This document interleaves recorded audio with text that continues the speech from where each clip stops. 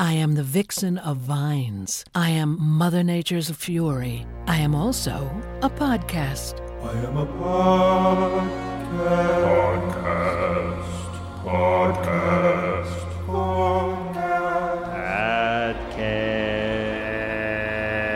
Whoa! It's a show. It's a show. Audio only though. What is it about? If you have time, I can tell you that it is a podcast about Batman, a Batman. What did you want me to say in this part? It's a show. Yeah. Yeah! I am a podcast. Whoa! Hey! Interviews with fans and people who worked on the show. Podcast.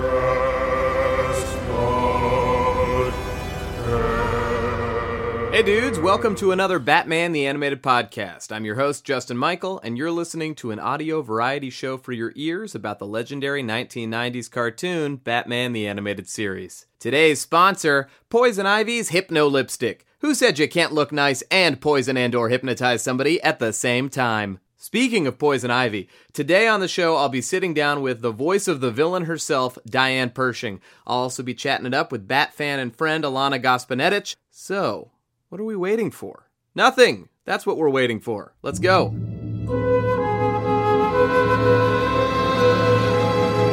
today's episode. Pretty Poison. Harvey Dent becomes romantically involved with a mystery woman, a botanist named Pamela Isley. When Dent is poisoned after a dinner date, Batman investigates and winds up fighting for the life of his best friend and facing off against the newly minted rogue, Poison Ivy. Original air date, September 14th, 1992. Story by Paul Dini and Michael Reeves. Teleplay by Tom Ruger. Directed by Boyd Kirkland. Music by Shirley Walker. Animation services by Sunrise. Featuring Kevin Conroy, as always, as Batman, Richard Mall as Harvey Dent, pre-Two-Face, and Diane Pershing's debut as Poison Ivy. Pretty Poison may not be the best Poison Ivy episode the series has to offer, but it's still a fun one. It features the origins of one of the show's most memorable rogues and provides a rare window into pre-Two-Face Harvey Dent, and marks the first appearance of GCPD officer Renee Montoya. The episode came early in the series run and definitely shows signs of the cartoon struggling to find its voice. On the one hand, I love how much time we get to spend with the Gotham Police Department and Bruce's relationship with Harvey. It only makes the Two-Face two-parter that much harder to watch, but it comes at the expense of really giving Poison Ivy an emotionally rich backstory. She's pretty much all villain from the start, which makes her feel like a weaker rogue than, say, Mr. Freeze or Clayface. Luckily, Ivy gets her due down the line with excellent episodes like House and Garden and Harley and Ivy. Diane Pershing's voice work is top-notch from the get-go, and the music is appropriately creepy and off-kilter, just like Ivy. It's a real shame the animation is so spotty across the board because it really makes the episode feel worse than it actually is. I mean, that said, it's not the worst episode of the series, and who doesn't like a Batman vs. Giant Venus Flytrap finale underscored by weird classical music? That scene in particular inspired a boss fight in the Super Nintendo game based on the animated series. Fun fact, guys. Okay, enough of that. It's time for Today's fan. Alana Gospinetich. Alana is a Batman-loving buddy of mine, not to mention an actor and comedian, look up These Are My Friends on the YouTubes, and also happens to be a dancer on the LA City Municipal Dance Squad. She's a whole lot of fun, and we had a great time talking Ivy and more in this interview.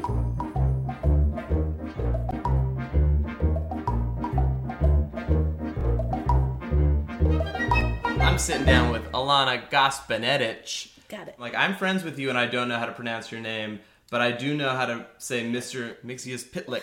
The Superman villain is the little imp. Oh, yes. But I was like... It's a tough one. It's a Croatian name. Mm-hmm. This is very exciting. We always start with an explanation, the etymology of the of the name. etymology of the name. Yes. From Brač, Croatia. No, it's a long name. It's 12 letters and it's exciting. In my phone, it's Alana G. Yeah, I think everyone would be like, all my friends teased me that it was Alana Gosh My Nuts Itch, which Gosh My Nuts Itch? At one point made me cry, and then later in life I found really funny, so. Right, there is a turning point. Yeah, like, I get the joke now. But when you're a kid, it sucks. I was mostly just like, I don't have any nuts. So they don't even get the chance to itch. shall never know.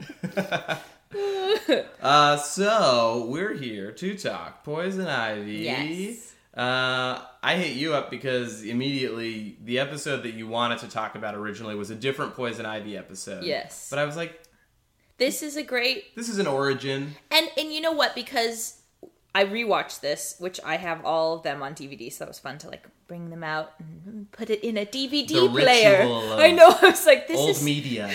I'm not going to Netflix for once. And it's such a good setup for like Bruce. You get to find out about Bruce personally. You find out about him and Harvey Dent's relationship. Yeah, it's just I like kind of this that. cute little like friendship, and him being like, oh, does she have a sister or whatever? You know, like there's a lot of little throwaway like I forgot about friendship that. lines. I really enjoyed going back to it, and it in no way was like, oh, this was from my child. I'm like, this is still so good. This is so well done. Right? It just blows my mind. I forgot how it started. That it is a flashback. Yeah. It's like in sepia. How do you pronounce that? I say sepia. I don't know if that's I say the correct... sepia too, but that's I'm how not my sure. photo teacher said in high school. Okay, I'll trust a photo teacher from Yeah, high school. I think Then again, my AP bio teacher used to say, he used to say AP fungi? bio. Is it Fungi? fungi Instead of versus fungi? fungi? Oh, God. So I don't know what the correct version of that is. I think it's fungi. Yeah, I right? think you were taught by an idiot. Right. We cheated the entire... This is probably terrible to admit, but we took AP Bio and just openly cheated the entire time. It was just terrible because the teacher was so bad that we didn't understand anything. And Right, you had that photo teacher proctoring your AP bio exam. It was Mr. Solark again.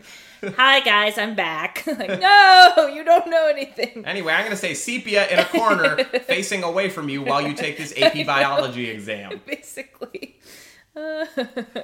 But yes, the flashback, it's so...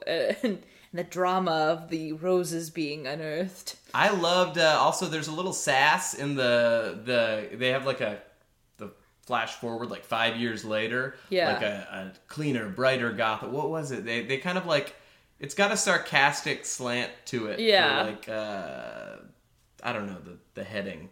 I don't remember the exact head. Me neither. I should have researched this before starting a podcast about an fail. episode. Should we just stop it right now? Yes. Okay. Okay, good. Bye. Bye, last one. Last one. This is the last episode. Abruptly. I had a brain fart. I'm an idiot. I'm an idiot. But I did like that it started like that. I don't think they ever do that again. I feel like it was very early in the series and they were like, just trying stuff out. Yeah.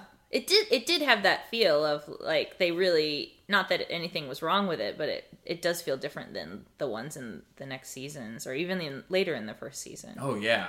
It's they're clunky. Still, yeah, it's a little clunky. It's still just like getting its footing, and I just thought it was really enjoyable to go back and watch something that I hadn't seen in a while.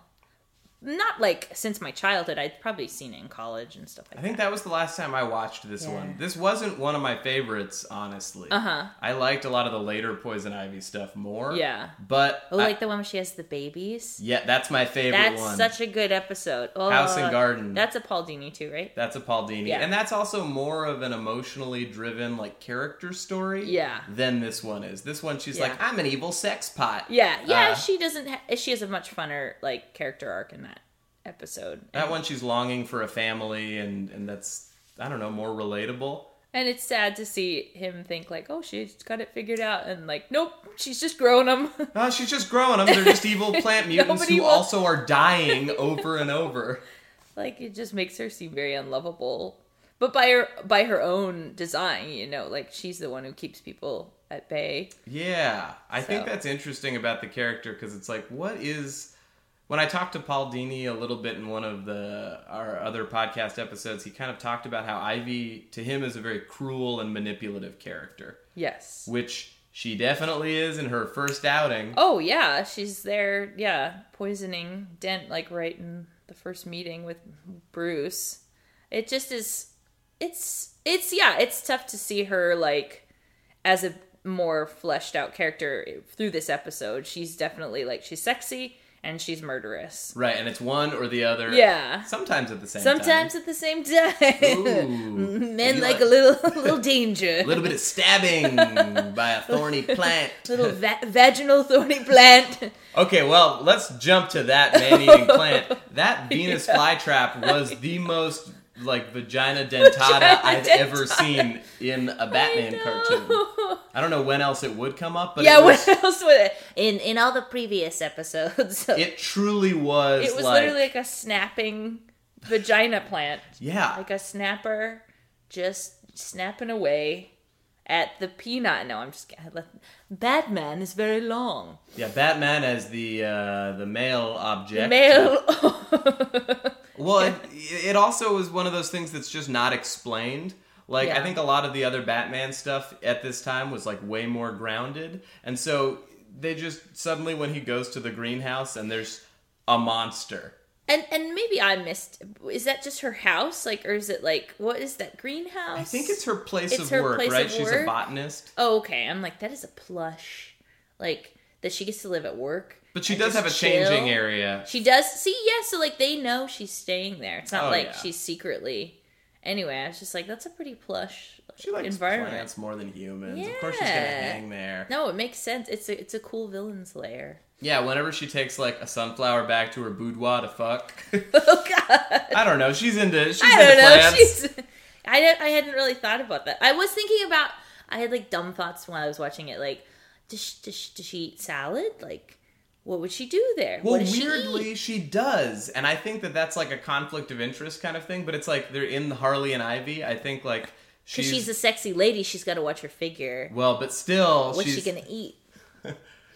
hot dogs. Burgers, just hot dogs. What if Poison Ivy's favorite food was hot dogs? Just down in dogs. Honestly, that would make more sense. No, Because I think she does serve up a salad, and there's this like great little visual gag where like Harley Quinn kind of like nudges the salad into the face of the Joker. Like there's a shape of the Joker's face, and she yeah. misses him. But I always thought it was weird that she was eating salad. Like Ivy is so pissed that someone steps on something. Yeah. I think that Ivy should have been really in love with hot dogs. I think she should have loved like she hates mammals. Yeah, she hates mammals. Right, we're ruining plant life. If she's pro plant, perfect. She's a hot dog lover for sure. Oh yeah, that'd be good. Processed, just torturing the meat before she eats it. If I got my hands on if I got my hands on the job to write a Batman comic, I think you're going about it the right way. 5-part hot dog arc. Poison Ivy opens up a hot dog stand. Hot dog stand. That's No her ketchup. reform. Yeah, no ketchup for sure.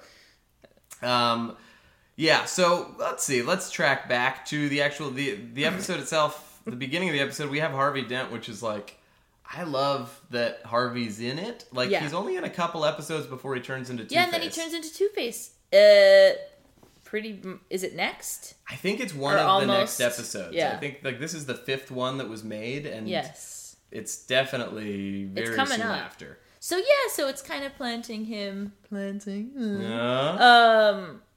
it's showing a little bit more about him and endearing us sort of to him.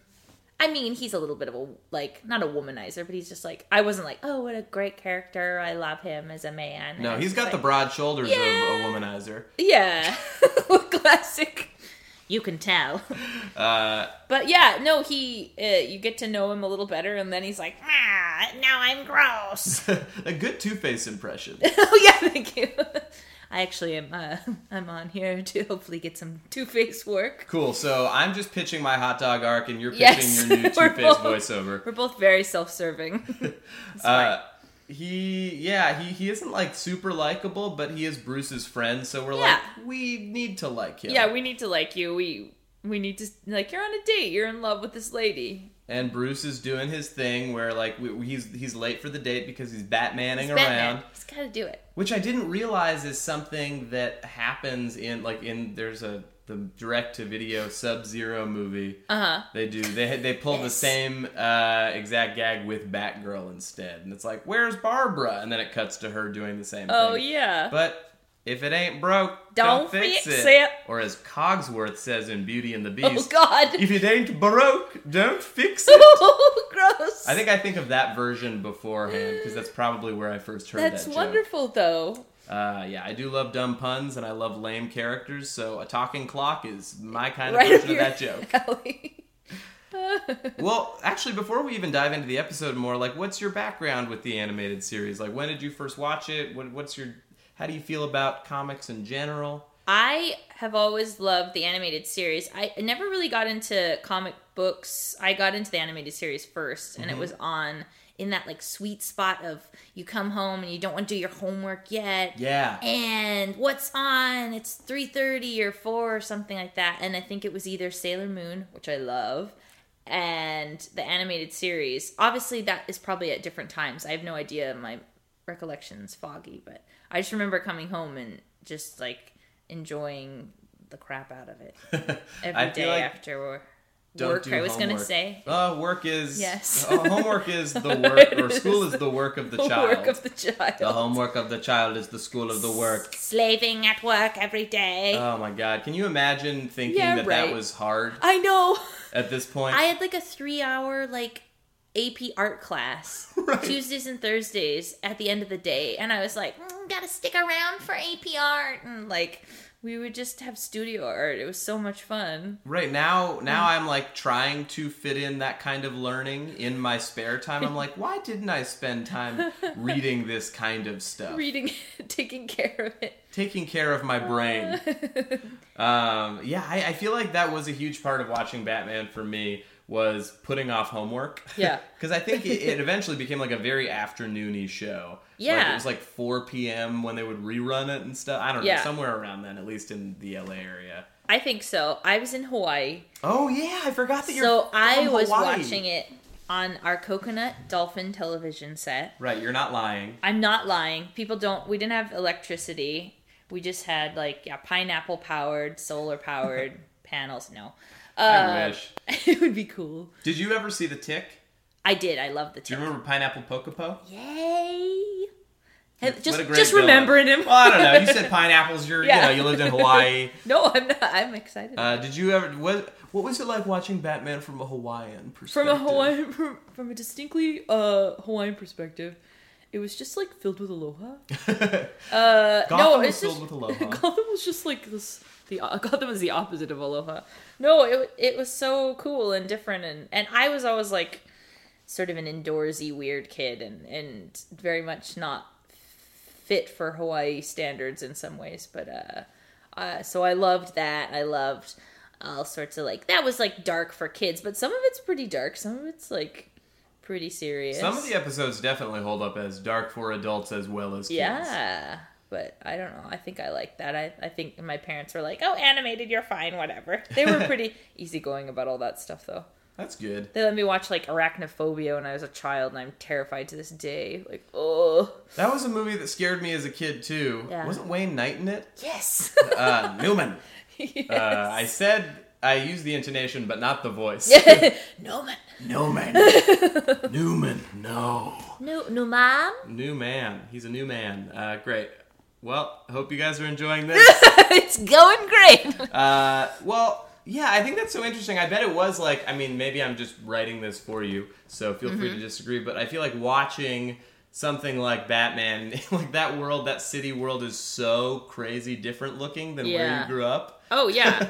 No, it was very, very out of the norm, very at the time, I think I hadn't even been to a big city like New York or anything, so I was just like, wow. What's out there? I hope I get robbed one day. Mom, can we get mugged, please? I would love to. Okay, baby Kermit. Thank you, Mom. Oh, perfect. I more so thought of Target Lady, but I was just like, oh God. Yeah. I just... Kristen Wiig as baby Kermit. Yes.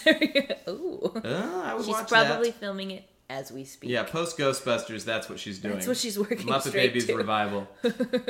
So...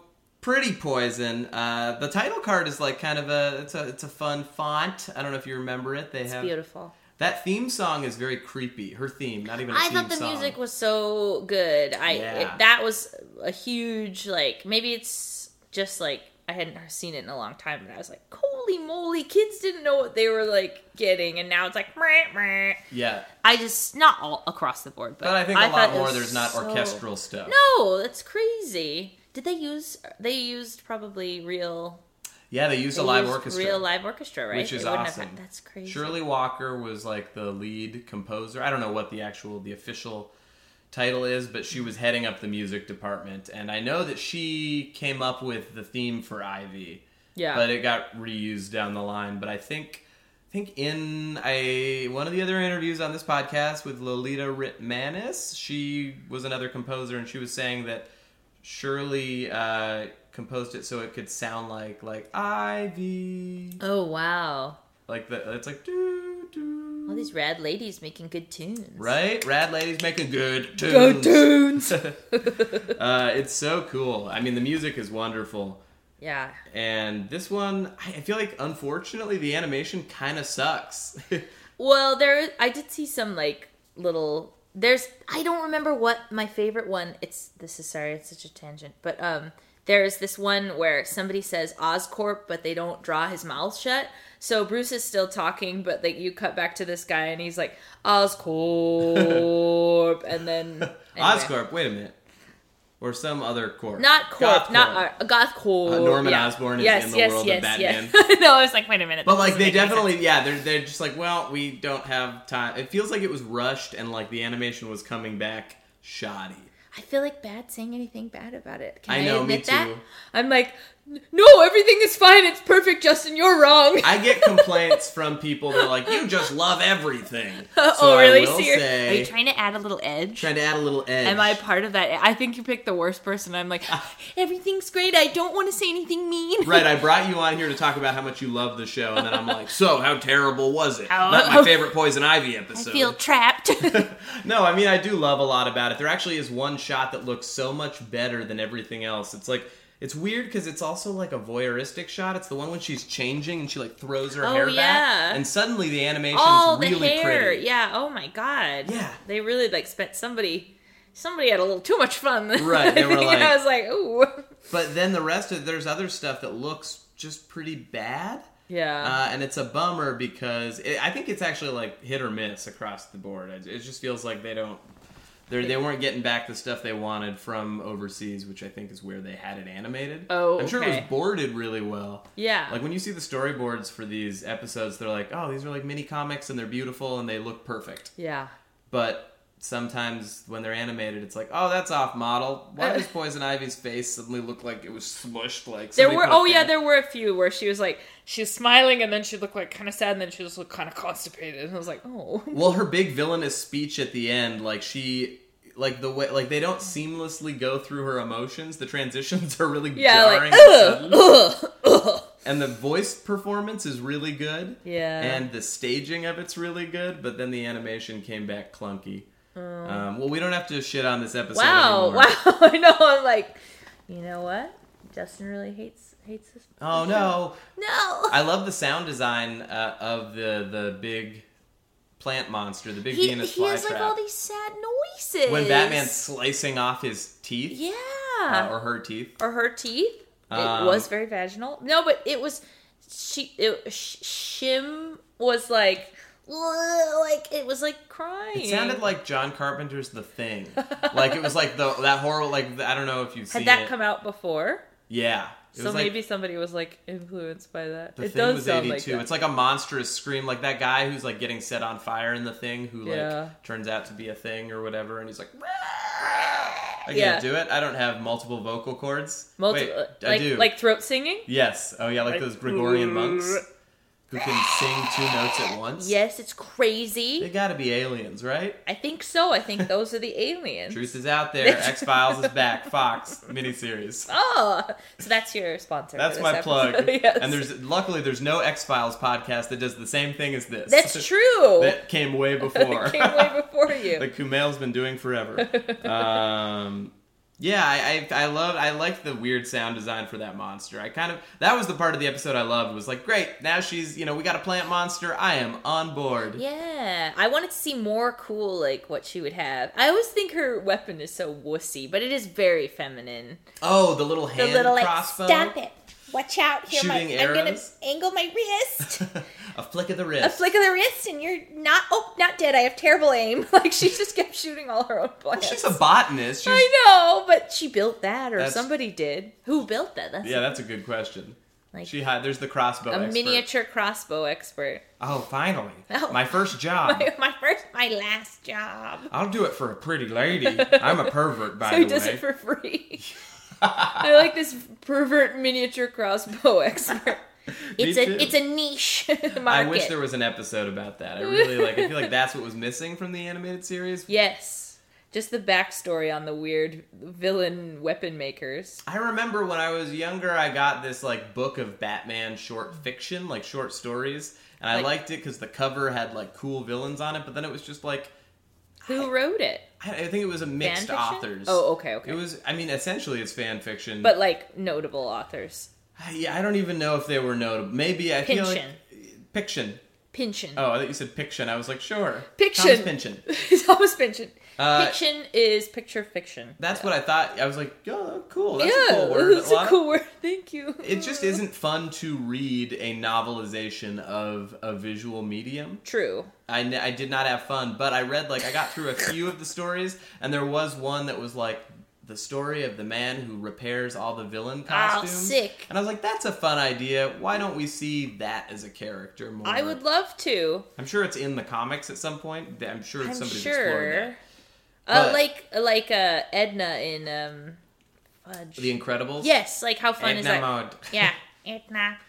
Oh, the hobo suit. Which was Brad Bird, right? Yes. He does the voice of and Edna. it's based off of a famous costume designer from Universal who was like this psycho, like crazy whatever. She would like stab people in the back to get ahead, but she was amazing and everyone wanted to work with her. It wasn't Edith Head, was it? I think it was Edith Head. Well, what do you think about Poison Ivy as like a villain? I feel like a lot of female villains are sexy. Like they're forced or pigeonholed into the sexy zone because that's the way women are portrayed.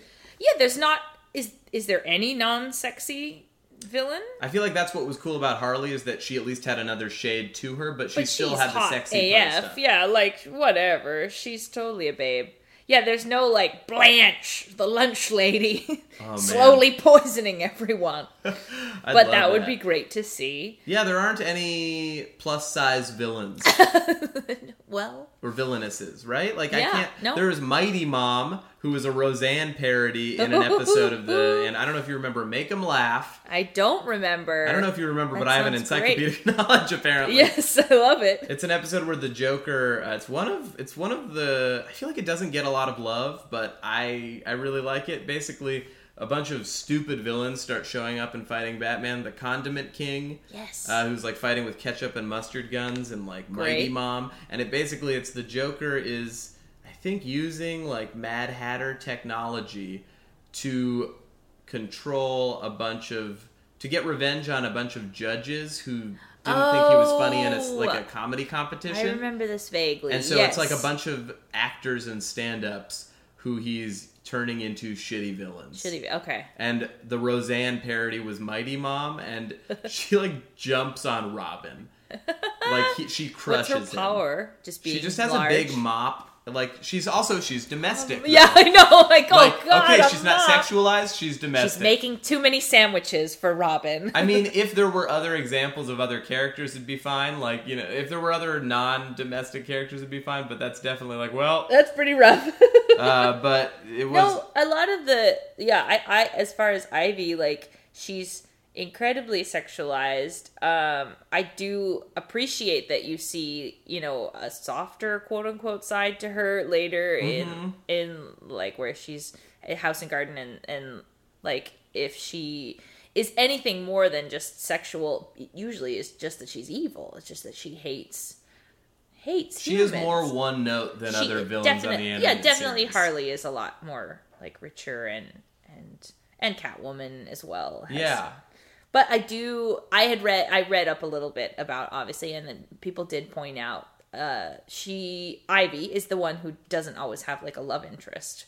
Right. And even in this, her love interest is not real. Right. She's using revenge. him as a way of getting, which what she wants done. Is interesting, and I don't know if you could read into that or not.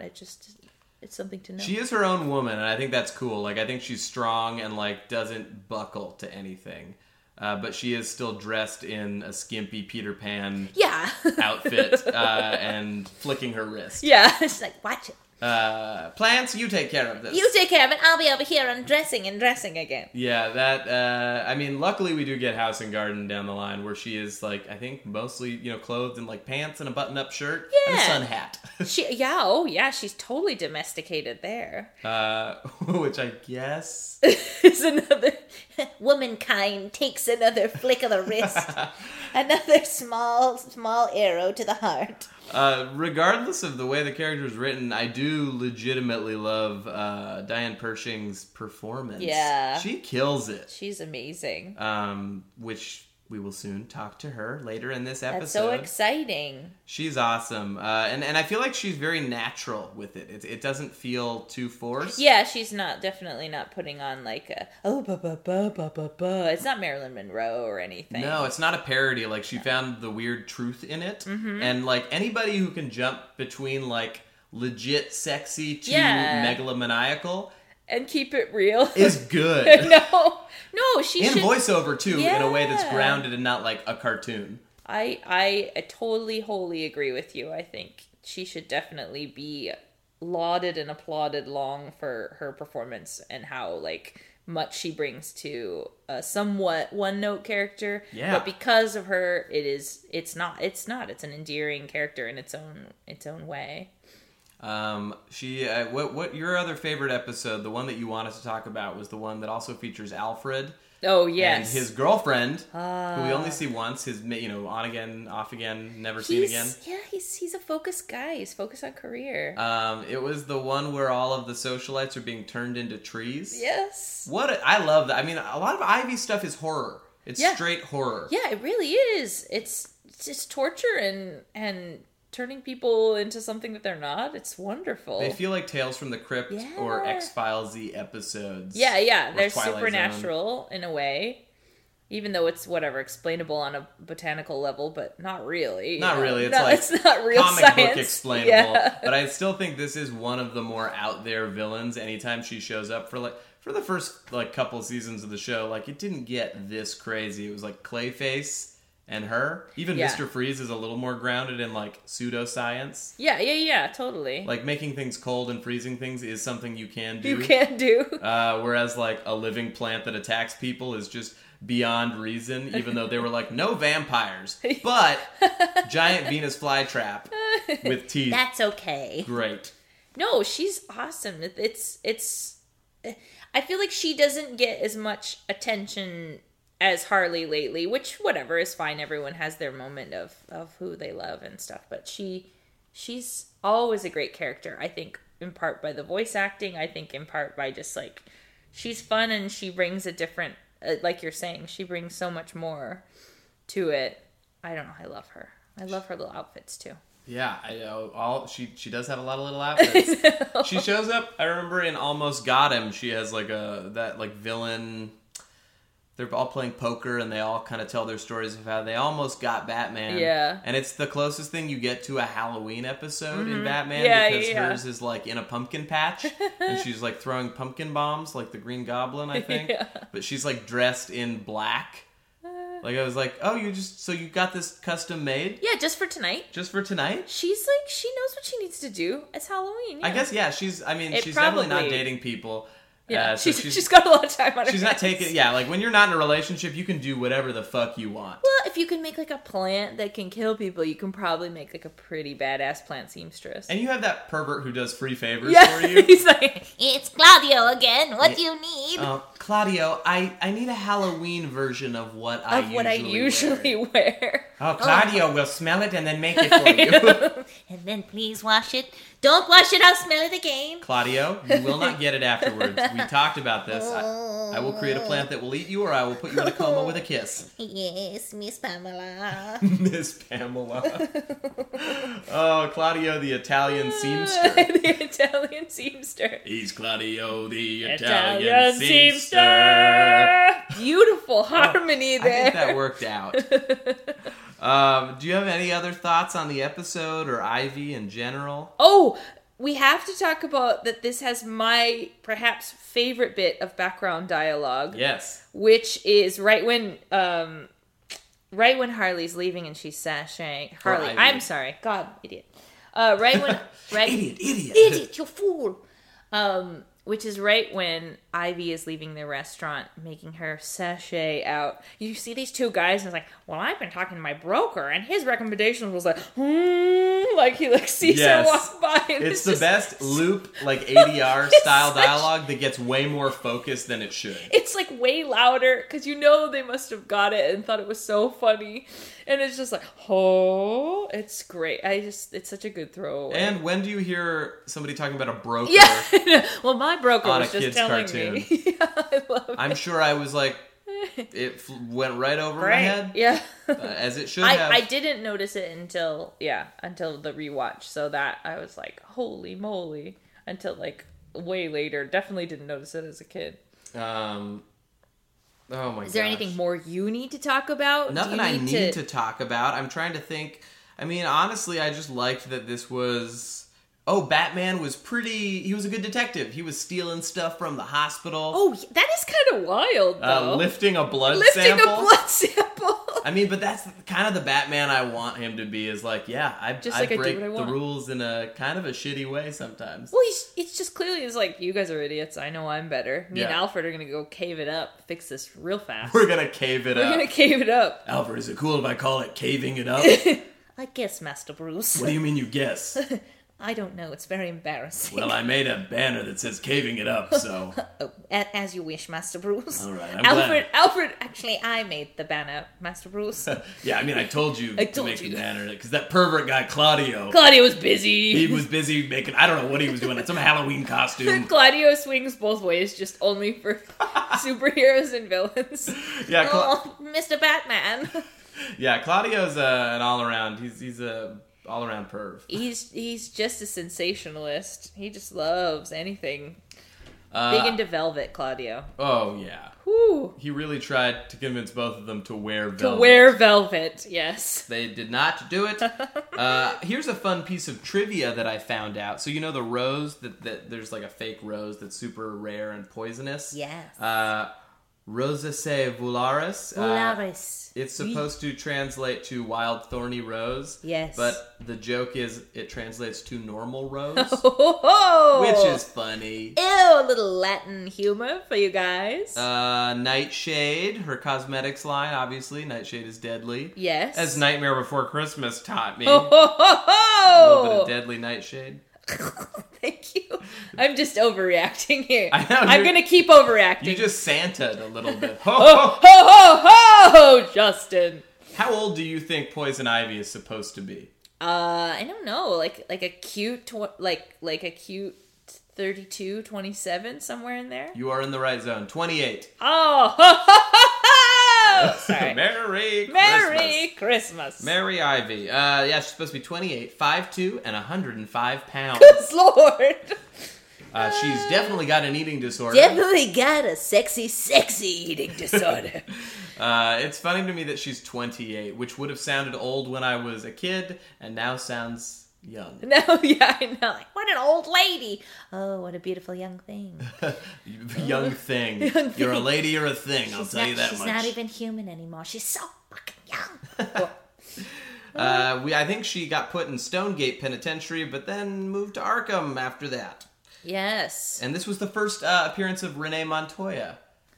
Female cop extraordinaire. The Lady Young cop. I thought this was a cool thing, that there is they went out of their way to have a strong, like, this balances out Ivy a little bit. Mm-hmm. Strong woman. Who's yes. not white.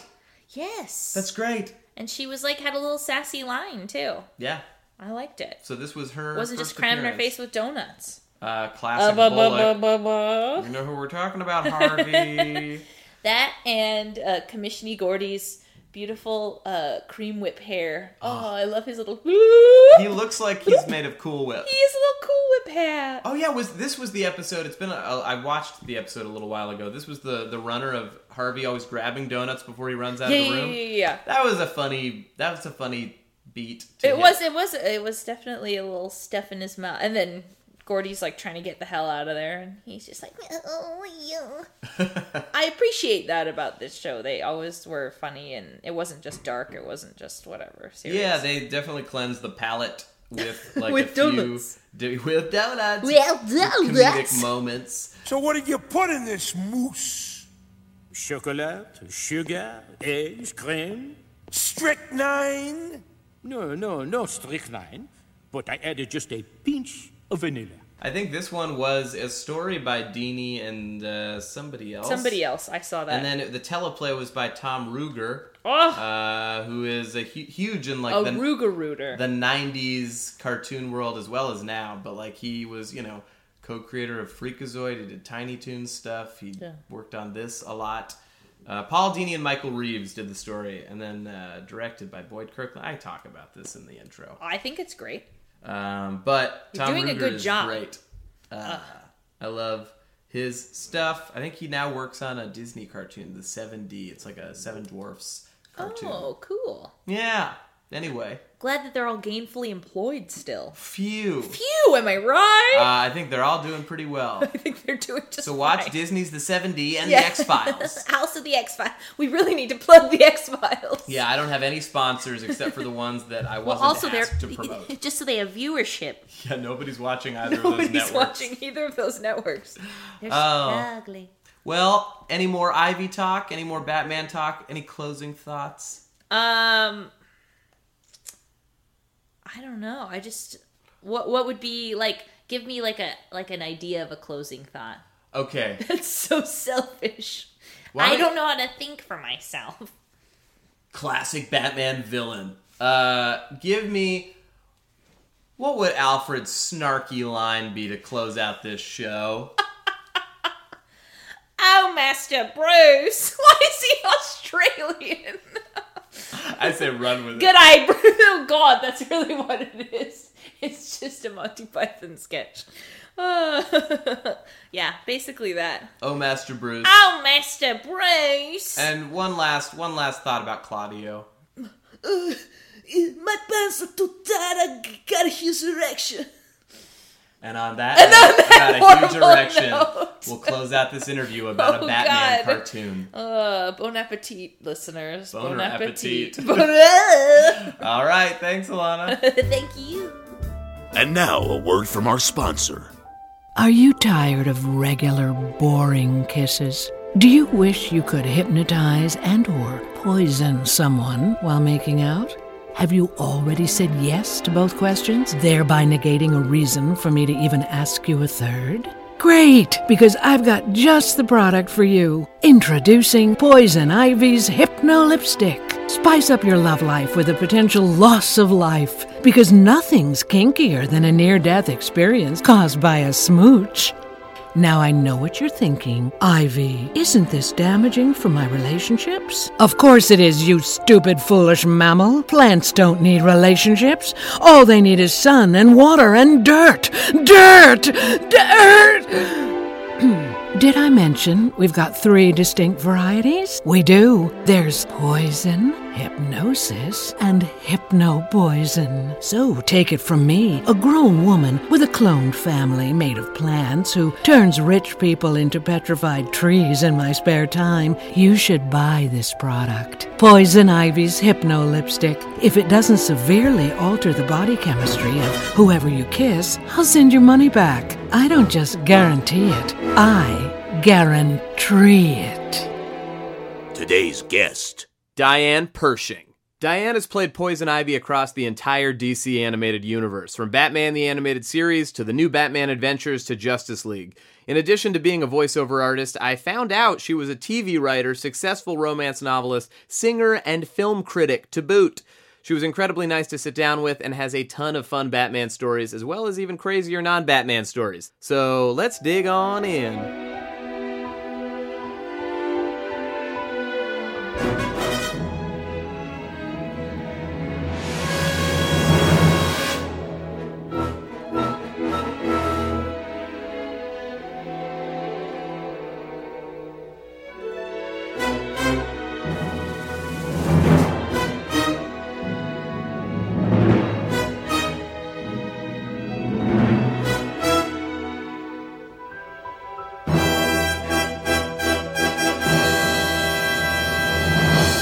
This is us now talking? This is us now talking. Okay, cool. Me and you. How are you? I am well. Thank you so much for asking me to do this. This is going to be fun. Yeah, I actually, it's kind of a funny story. We were just talking about it, but we got in touch because of a fan of this podcast, put us in contact, and we don't know what happened in between. Right. I got an email from my darling daughter-in-law, who works for a political newspaper in Washington, D.C., and she said something about a client of mine. That could be it. Maybe one of her clients is a fan of the thing. Oh, interesting. I will find out more. And I thought Beth knew the person. You. I thought that Beth I was knew this you. person. I was a DC person just visiting. Right. Isn't that fun? And then so you walk in, I said, "Hi, I'm Beth's mother-in-law." And you went, "Who?" Right. So that was that. So we're unraveling a mystery by the end of this episode. This is Everybody all good. follow along. That's right, if you can. So I'm so excited to be sitting down with you. Obviously would like to talk to you about your voice work as Poison sure. Ivy. Sure. But I also am so fascinated by the fact that you've done so many other things as well. Yeah, I've been a professional singer, writer, actor not on camera, but on stage, and voiceover. I've been a disc jockey, and I've been a film critic. That's amazing. Yeah, and I mean, I actually earned money at all of these things and supported my children. Do you have a favorite occupation, or did you like hopping from thing to thing? They're all me. You know how you get they're all me. Yeah. Music and words and acting are all who I am. Well, where did you begin? A little girl looking in the mirror when she was 4 years old. I'm going to grow up and be a star. So it started with like the want to be actor, singer. Oh, yeah, absolutely, definitely. But my first professional job, which was interesting, right after college, was I was on the road for a year with Johnny Mathis as a backup singer. Oh, man. Yeah. Isn't that cool? Yeah, where'd you travel? Oh, all over the country, and one night stands, bus and truck tours, that kind of the old classic drunk musicians on the bus stuff, and then overseas, we went to Japan. We entertained the troops, the USO troops. What a cool thing. Yeah, it was great. I was very young. It was great. Man, so from there, so you started on the road. Yeah, and then I got a lot of work singing and doing a little theater stuff. And then I was on camera doing commercials.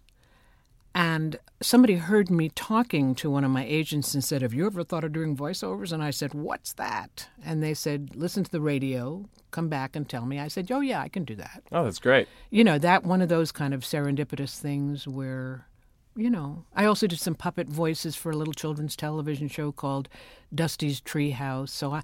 And I'd always listened to voice. I've always loved the voice, and I'm a singer, so I've always loved what the voice can do. So yeah, it was it's a kind of a natural extension. fit. Really, it was. Yeah. Yeah. So do you remember your first gig, like what the first voiceover job was? This is a funny story, okay? I'm sitting in the office of my then voiceover agent, Bob Lloyd, who is, to the older generation, a god.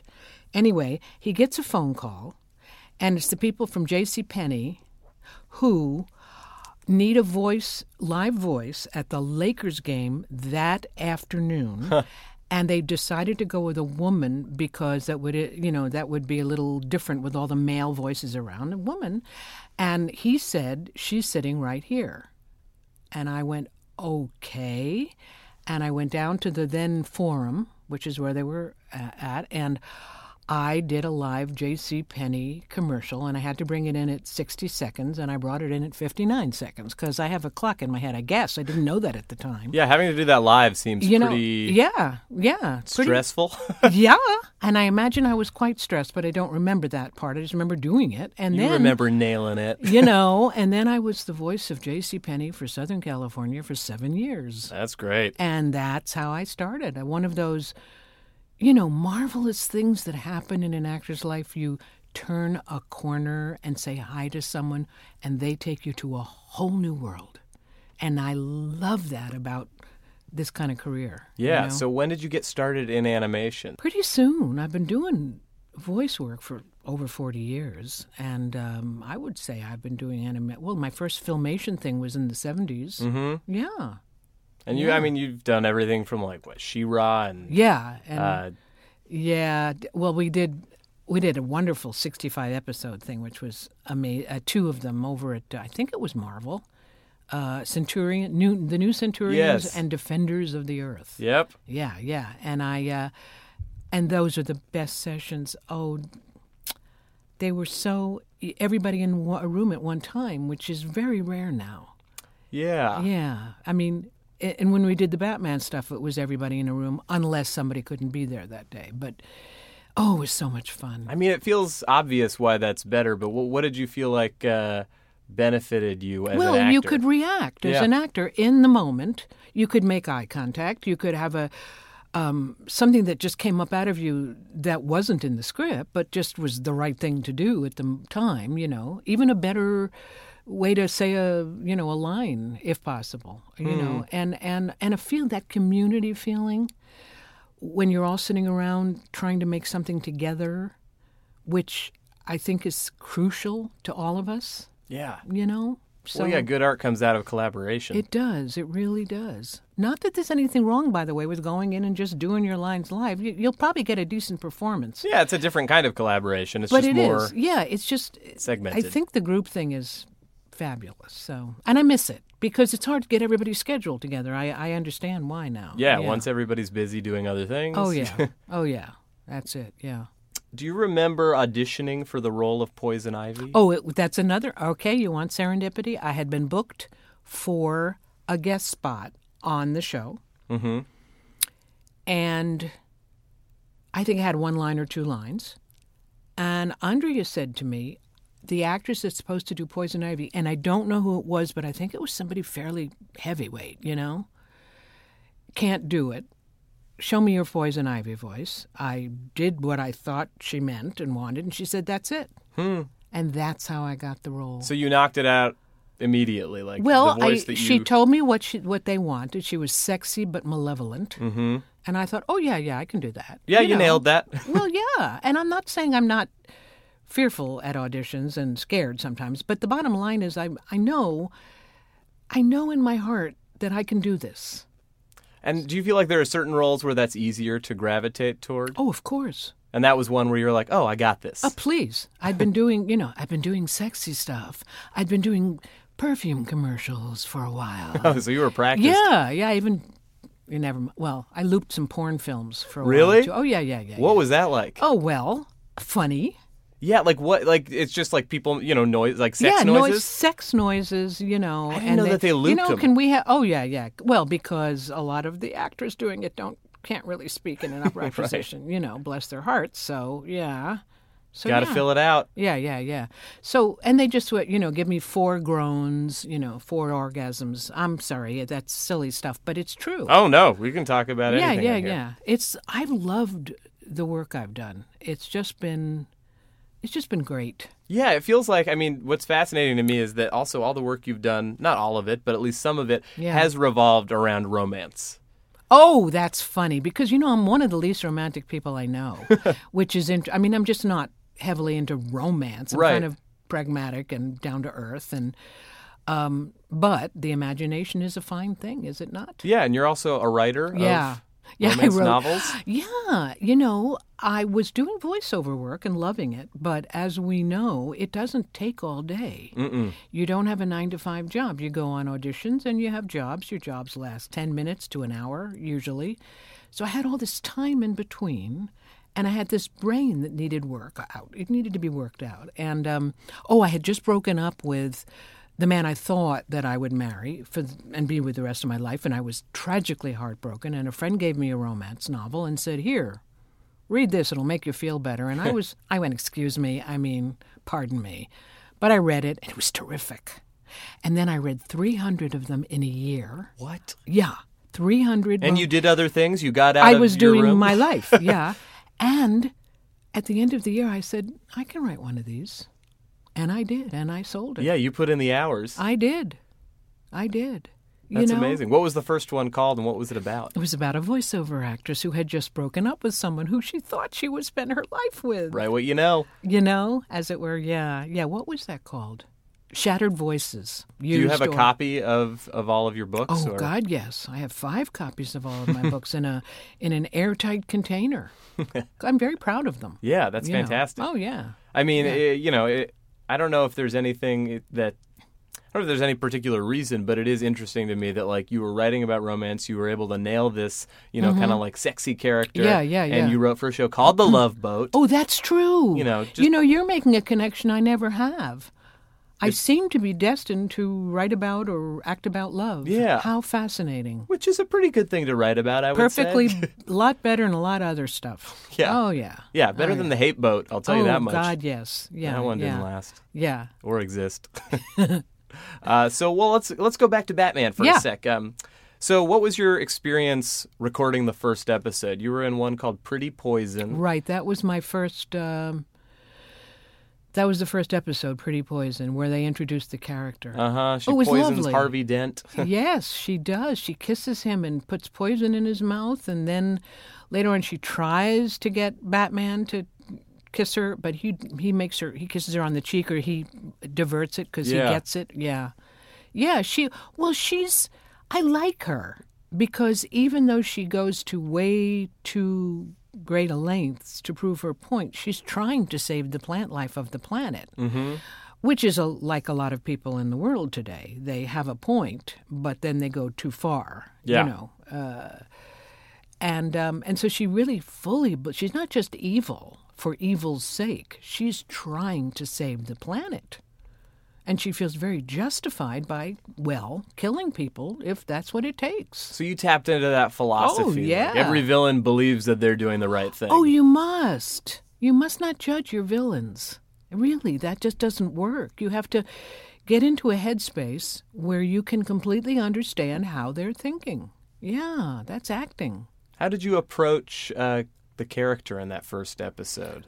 Well, I approached her pretty vocally because I realized that that's what she wanted. But you just given the script in the moment, you didn't even get a chance to read it. And, oh, wow. Well, that's how it works, and it's fine. I mean, you may get 10 minutes to look it over. You just go, yeah, my line, And then as it's going on, if they don't like the take, they'll have you do it again. They'll have it do 3 different ways, that kind of stuff. So it isn't like you're just recorded and that's it for posterity. There's editing and all that stuff, so you don't worry too much about that. But I remember doing that first script, I felt joy because it was such a fun character. She's she's seductive and she's angry and she's scheming and she's all these wonderful colors. So, Well, and you got to run the gamut in that episode. Most of the villains are, maybe have a couple shades, but I feel like she was, pretending, like trying to deceive Harvey Dent. Right. So you're putting on an air, but seeming like a kind human. Absolutely. You got to play full villain. Exactly. Full villain, woman in love. Yeah. Dr. Pamela Isley. She has her whole, kind of what is the word I'm looking for? Academic. She has this whole academic part of her. Yes. She has glasses and her red hair is pulled back. And one of the cool things is, as a character over the series, you got to kind of play different shades with different characters. Like they paired you up with Arlene Sorkin as Harley Quinn. I know. Which is like a fun dynamic. And then later, dynamic. we did that internet thing, Harley and Ivy. Yeah. That was like Gotham Girls stuff, Gotham too. Girls, yeah. right. We had so much fun doing that, Arlene and I. We really did. By the way, she's another brilliant writer. Really? I didn't She's know that she was a writer as well. Yeah. That's amazing. So what was it like the first time you guys worked together? It felt like such a natural dynamic watching the cartoon that it was like, oh, they're great. Yeah. You mean when you say you guys, the whole cast? Or I guess you and Arlene, Harley but and me? also you and the cast. Well, she's the one because later on, the Gotham Girls, I had a little more. She and I weren't on mostly together. What they did, they had a series of, 8 to 10 villains, and each one or two maybe would be featured each time. So I obviously didn't do all the shows. I did, 8 or 10 maybe,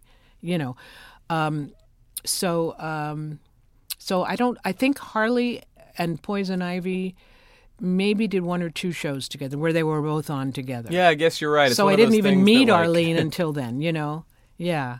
And what was it like working with the rest of the cast? Do you have any... Oh, I have lovely memories. What are any particular memories that Mark pop out? Hamill to my right. He was always on my right. His microphone was on my right. I was right here. And he is the most genuine, lovely human being, an incredibly gifted improvisational actor. vocally all just, you see how he plays Joker. I mean, he's just all over the place with the high giggles and the growls and the, and just a genuinely nice human being, All of the cast, they were so pleasant to be with. Ephraim Zimbalist Jr., when I was a kid, he was a major star. Yeah. And I'm next to Ephraim Zimbalist Jr. He's doing his Alfred, his English accent, and and Bob Costanzo, Robert Costanzo, hysterically funny. He's fantastic. Yeah, he was Harvey Bullock, right? Yeah, he was. He was great. He was great. They were all, and Lauren Lester. I had done which one? One of the Marvel shows with him, I think. So it was so good. He was Robin and Nightwing later. Yeah, and Kevin, I didn't know Kevin that well, but he was right there with that voice in the far corner. He was amazing. Yeah, it was all good, Was it open to improvisation ever, or did you feel like it was pretty locked into the script? From my memory on this particular show, we were pretty locked into the script. And they were such good scripts, we didn't have to improve them with quotes. Yeah. No, I remember Paul Dini was so, and the other writers, they were so good. Yeah. It was a very cleverly written show. Well, it's cool that you also got to interact with the writers. Yes. That's not always something that happens. No, that's true. They were in the booth, and they would go, and they would, you could see their faces and stuff, and after they'd mingle with you and tell you how much they liked it or whatever, so you always felt supported. Yeah, you just want to also make them happy about bringing their work to life in a new way. Always. That's our job. Writers, well, of course, because I'm both, I have an appreciation for both, but writers give us the words to say. We bring them to life, but we're honoring them by bringing their stuff to life. That's our job, Yeah, and Dini, I believe, wrote most of your episodes. Yeah.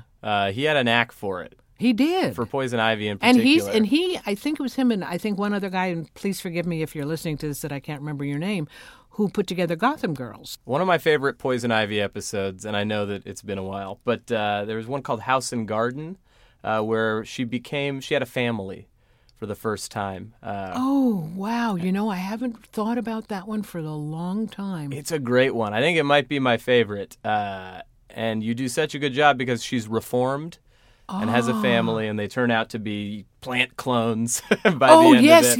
Yes. Thank you. You know what? I hadn't seen them in a while, so in a long time. Yeah. So when you called to ask me to do this, I thought I better look at some of these again, and I didn't see House and Garden. I have the first season, or I think it's highlights. I don't think I got all of the episodes. So House and Garden, I haven't seen that in a long time. It's a later one. It's a later one, yeah. But it's really great because it's, you kind of you bring some pathos to it, but then also the mother that she didn't get to be. Yeah. And yes. It's mostly that. It's really not as much, super villainy. Right. Except for maybe the climax of it. It's really... Right. So she goes nuts, I think, at the end or something. Yeah. And you get to play a clone who melts and you're a monster too. Yes, yes. Fun. Oh, gosh. I must have had a wonderful time doing that one. Check it out. I'm going to. Yeah, it was great. Oh, I will. Absolutely. Great. Thank you for reminding me of that one. Yeah, of course. Yeah, cool. What was the process from, I guess, maybe walk me through an episode when you, from getting the script to whenever you were done with it, to maybe when you saw it for the first time? Well, if I remember correctly, and some of the series I've done, they were all done a little differently, so some of them I'm probably confusing because, it's been 23 years since we recorded Batman. But I don't think we got the scripts in advance, although if I'm wrong, my apologies to anyone who knows better than me. But we did walk in, usually a half hour early, say, and we'd look at our scripts. And, we'd yellow them, we'd mark them, and we'd kid around, we'd laugh, we'd go into the studio, get our positions, our little, music stands and our microphones and exactly where we're going to be. And would you sit or stand? I know some people are... I almost always like to stand. Yeah. I have better breath support when I stand. Yeah, I'm in the same boat. Yeah, but when I do a long narration, and I've done some long medical narrations and stuff like that, I sit. And I can work it out. I'm good. You know what I happen to have a gift for, which I don't think I did anything to get this gift. It's just there, is I don't make breathing noises when I'm on camera. I seem to be okay. So if I needed a bigger breath, I would go. I heard absolutely nothing, by the way. Right. And I just took an entire breath. So Wow. I could sit and have a little less support and be okay. But I feel I act with my whole body. So I always wanted to stand. Because your whole body is involved in acting. Yeah. You know, it's not just your voice. Well, I feel like, and that's what a lot of people who don't really know how voice acting works. They think you're just sitting there, and I mean, maybe they think you do it after the cartoon's been animated. Well, that's a misapprehension. I mean, not a misapprehension. That's a. I think misapprehension is yeah. Yeah, they say, you go in and loop it at looping. They're very proud they know the word looping. And I say, no, the only thing you go in for looping is something that didn't work, when you were doing it and you have to do it. And no, of course we record the track first. My God. Yeah. Can you imagine just trying to match the lips? It'd be the Lakers spot all over again. Yeah, no, really. It was, no. We do the track first and they animate to us. Well, I derailed you. You get the script. Yeah, you get the script, right. You highlight it, and then you're placed at the proper mic thing. They do mic checks. Yeah. People kibitz a lot and kid around. Were there any memorable bits or jokes that you guys would come back to? Or gosh, I don't think on this one. We had on one of my other series, Bob Ridgely was on it. I don't know if you know who he was. He's gone a while. He and Pat Fraley, you probably know Pat. I do. The two of them were the funniest damn people I have ever been in a room with. And what would happen is they would just break us up constantly during the session. And it would be a real challenge to try to not laugh when you're doing your lines, really. And it was terrible of them, but so funny. We didn't have any of those kind of people. It was a more dour, serious show. Oh, it's a darker show. Yeah. Much. By the way, do you watch Gotham? I haven't caught Gotham it's yet. So good. Really? Oh, yes, it's wonderful. It's very dark. Very dark. So do you like Batman outside of this? I am an aging woman, and I have a 15-year-old boy somewhere inside me because I love this stuff. Yeah. I watch, Agents of S.H.I.E.L.D., the Marvel's Agents of S.H.I.E.L.D., whatever it's called. I watch Gotham. I watch The Flash. I like that stuff. That's awesome. I think it's great. Did you always like it, or do you think No, I like it since I started doing cartoons. That's I so like it interesting. better. Yeah, no. Well, I mean, I feel like it forced you to research it and at least get involved with it and appreciate then appreciate it. Yeah, very much so. That's very cool. Yeah, it is. Yeah, it is. And then when I would do, I've done a couple of, the games, the whatchamacallit. Oh yeah, like video games. Yeah. Or you did Baldur's Gate. Yeah, but that's one. And I've also done. I can't remember the name of it. It was a Japanese game, and I had to be a dragon. And she was a maternal dragon, but she, that kind of thing. Yeah. And she also had to cry and shriek for her babies and stuff like that. And I remember thinking, God damn, am I lucky to have this job? Yeah.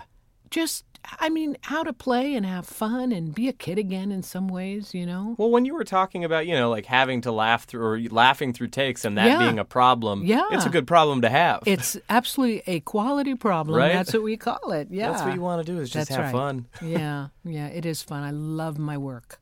I love it.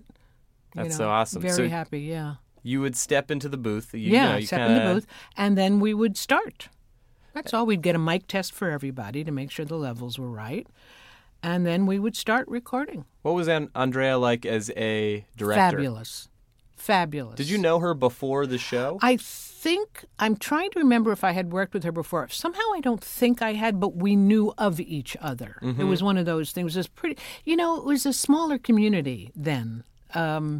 I'm not doing the old fart conversation about the old days. That's silly. But the bottom line is it was the voiceover community in L.A. was smaller. We didn't do all of this, recording at home, MP3, all that stuff. We didn't do that. Yeah. So you knew each other. You'd heard of each other's work. I like You that knew so who much the more. good. Well, sure. You knew Getting who the to go good, in all the time. The good voice. Jenny McSwain was a wonderful voice director. Stu Rosen, and he did those two for me.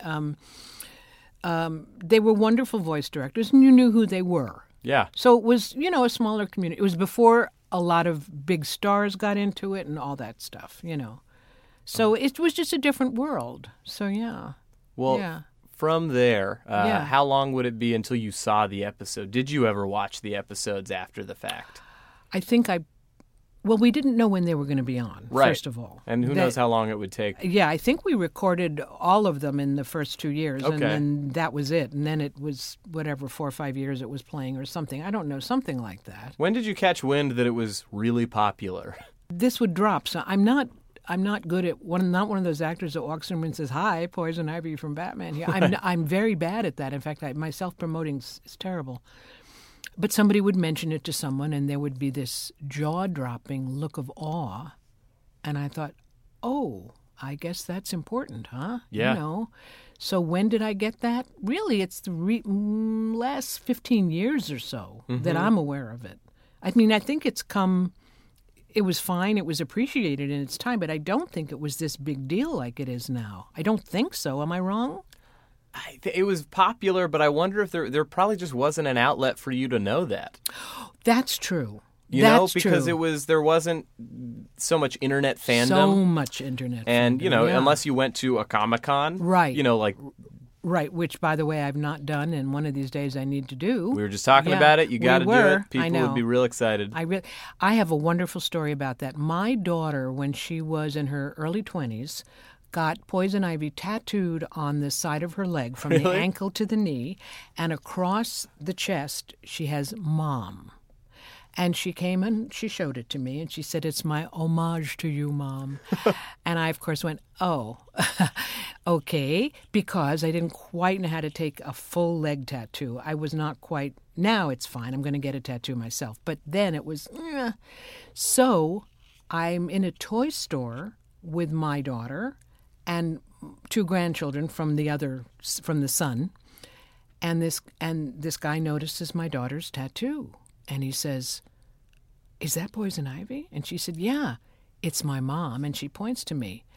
And his face is like, "Oh, my God. Are you really? Oh, my God." And he's like, he's having an attack. And "Can I have an autograph? Can I sign your thing? Oh, my God. And can I take a picture?" And I'm thinking. And I went, wow, this is really a big deal. Yeah, for somebody, a stranger. A stranger to make you don't take credit. You don't think that's who I am. No, you read someone's words into a microphone. There was a job. Mm-hmm. I'm pleased that people like it, but it isn't like my books. I wrote my books. You know what I mean? Yes, There's absolutely. a different sense of ownership. You'd be like, well, yeah, I mean, it's easy to do when it's so well written. Yes, exactly. Yeah. Is usually my go-to response. Yeah. It's words. Yeah. But, you did do a great job. Oh, thank you. There is bad voice acting out there. No, I know. I looked at a website, I'm considered the best of all the vocal Poison Ivies. They all think I did the best. Oh, yeah, Okay. absolutely. Well, thank you. By and large. It really pleases me. Yeah. It's fantastic. It'll probably be on my gravestone, This Best was the of the voice. Poison Yes. Ivies. No name. No name. Right, exactly. Let's back up. Okay. What are you getting a tattoo of? Do you know? Yes, I do. I'm going to get a tattoo that says, it's in Chinese, a Chinese thing. Actually, I'm waiting to go up to San Jose, which is where my daughter lives, and where the tattoo guy that did her leg is going to be available. We've had trouble connecting. Yeah. I want him to do it because he was clean and very good. It's a Chinese symbol for acceptance. Because that's, for me, the key to me waking up most mornings feeling pretty good about being alive. Accepting that a lot of the world sucks and a lot of it is fine, and I just have to take care of myself and my family and my friends, and I'm okay. That's great. It's just kind of almost a little Zen thing. Yeah. Is this your first tattoo? It will be my first tattoo. I will have it on my right inner wrist, right above the vein line. I feel like that's a good spot. So I can look at See it all the time. Yeah. Yeah. That's so cool. I think it's nice. I'm Yeah. looking forward to it. And the yeah. fact that you're getting it from the same person who did your daughters. Yes. There's something very Yes. cool yes, about yes, that. Yes, that's exactly it. Oh, man. Yeah. Well, you got to heritage. go to a Comic-Con. I'm I guess I do. going to nudge you to do it. Okay, yeah. No, I have a friend. David Gerald is a friend of mine. He wrote the Trifles thing on Star Trek. Oh, Remember Tribbles? the Tribbles thing? Yeah. And he goes to the other con. What's the one with the sci-fi guys and everything? It might be a Star Trek convention. I don't know. Yeah, he goes to these conventions and he has the best time. And he says, you really should go to Comic-Con. So I think, okay. So now several people have been saying that to me. And really, several people have said it to me in the last month. Mm-hmm. So I'm thinking the stars are aligning Yeah. so that I have to do this. Okay. Do it. It's overwhelming and sweaty a little bit. Yeah, that's but, okay. I don't know. You're That's from okay. New York, right? I am originally from New York. So you know I can work it lots of out. people in one yeah. place. Oh yeah, no, When no, did you that is move no out problem. here? When I was a teenager. Okay. I moved out here, but then I was back in New York for a while doing some theater, and then nothing major, just off, all that stuff. But then I moved back again for good when I started having children. Yeah, I wanted to settle into a place. You wanted that good weather in that house? Yeah, the house, the good weather. My husband at the time, he's gone now, was a musician, and he was doing a lot of studio work, and so it was just a good place for us to be. Yeah. Oh, that's really cool. I feel like Yeah. to have a partner who's in another artistic field is very Well, that's where we met. gratifying. He was Johnny Mathis's conductor. Oh, cool. And So that's you how met we on the and road? we met on the road. Absolutely. Oh, man. Come on. That's awesome. I was the soprano, and he wrote me obligatos for Johnny. It was fun. What a sentence. It was nice. Yeah. Well, let's talk a little bit about your writing career. Oh, okay. I mean, if you're down. Sure. No, I'm fine. I have always written. Even as a child, I wrote poetry, Yeah. and I could bullshit my way through most of my college essays, so that got me good marks. And then I think my first writing that I did seriously was of the Malibu Times is a small but good, very good little newspaper, and I was their film critic for 5 years, which I had always wanted to do because I'm a film buff. And I wanted to be a film critic so I could get into all the screenings, and then I would write my little essay about the film. And, Yeah. And so I did that for 5 years. So then I was a writer who had a deadline every week. Okay? Mm-hmm. And that, that was good. And then I guess I started writing the novels. I also do, on the side now, I edit a little bit for people, Oh, cool. because I have time, and I'm a good editor.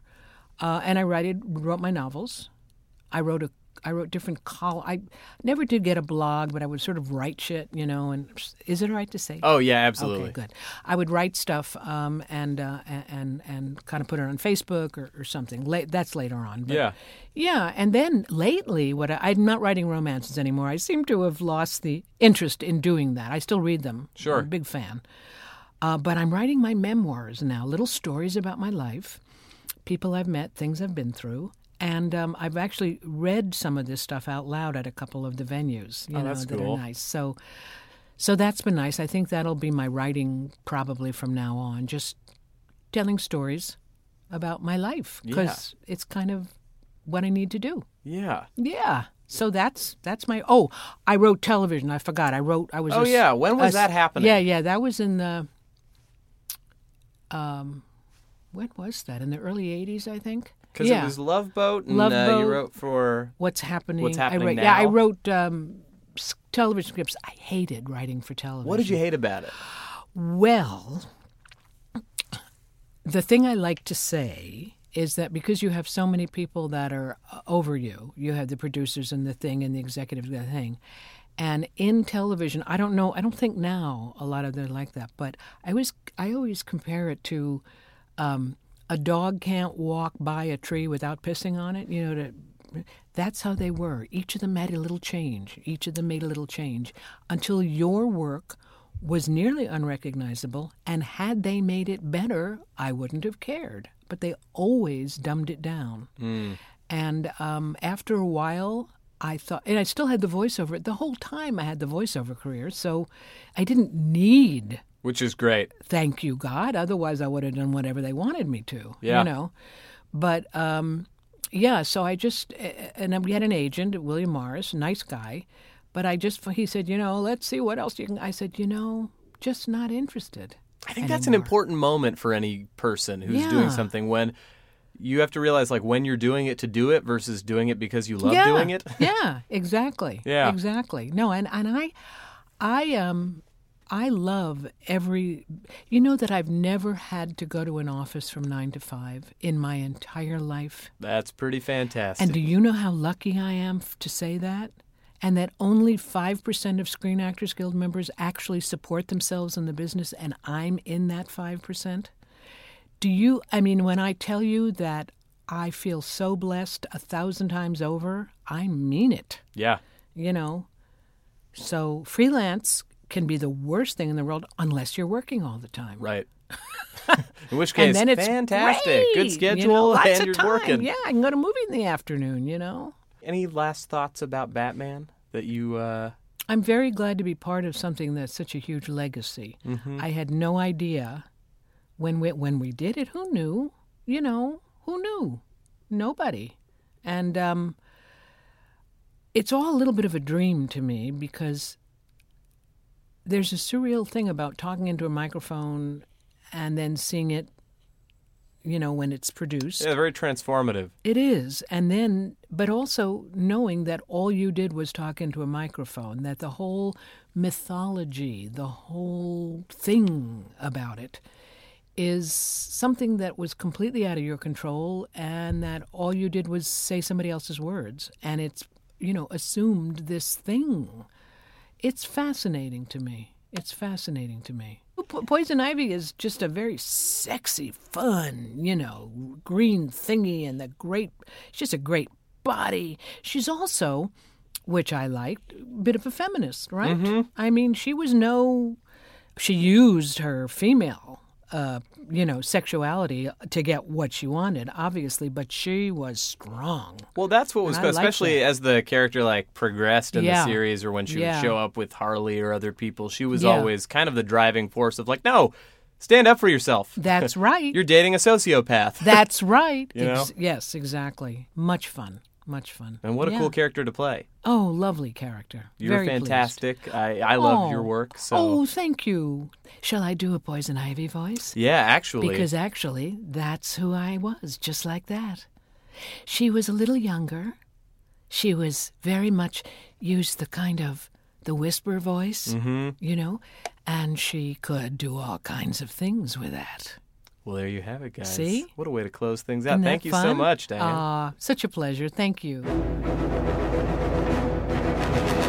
All right, that's our show. As many of you know, I produce and edit the show by myself in my spare time. So I set up a Patreon page recently so you guys can donate to keep things going. A bunch of you have already pledged to contribute, and it's super duper nice, and I'm really appreciative. So appreciative that I just said super duper unironically. I've got donation incentives, if that's your thing, including limited edition stickers from our podcast, vintage Batman the Animated Series Pogs and other merchandise, opportunities to ask guests questions ahead of time, and even the chance to chat Batman on this podcast for everybody to hear. Not to mention a bunch of other stuff that I didn't mention. Check it out. I'll be adding more stuff at the beginning of the next month, so please check out patreon.com/BTAS podcast and donate whatever you can if you can. Also, please rate and subscribe and comment on the show in iTunes. It helps. Follow BTAS Podcast or Hey Justin on Twitter for updates. Email me at btaspodcast@gmail.com and go to btaspodcast.com if you like websites about the same thing. Batman the Animated Podcast is hosted, edited, and produced by me, Justin Michael. Tom Smith created the show logo, and Casey Trela helped produce the theme song. Harry Chaskin is the voice of the podcast, and Jace Armstrong will be made immortal as Kevin Conroy Bot. Thanks to my guests, Diane Pershing and Alana Gospinetich. Special thanks to Pat Jansen for sound engineering, Whitney and Blair from Stupid Buddy Studios, and Thomas Pino, a fan of the podcast who put me in touch with Diane and made this episode possible. Very cool. Thank you, Thomas. Lastly, thanks to This American Life producer Tori Malatia, who surprised me awake by tapping on my window late last night to tell me, "They can bury me in the ground as deep as they like, but I'll grow back We always grow back. Don't we, baby? Yeah, man, sure. Whatever you say. Just put your shirt back on, okay? All right, see you in another couple weeks for another brand new Batman the Animated Podcast.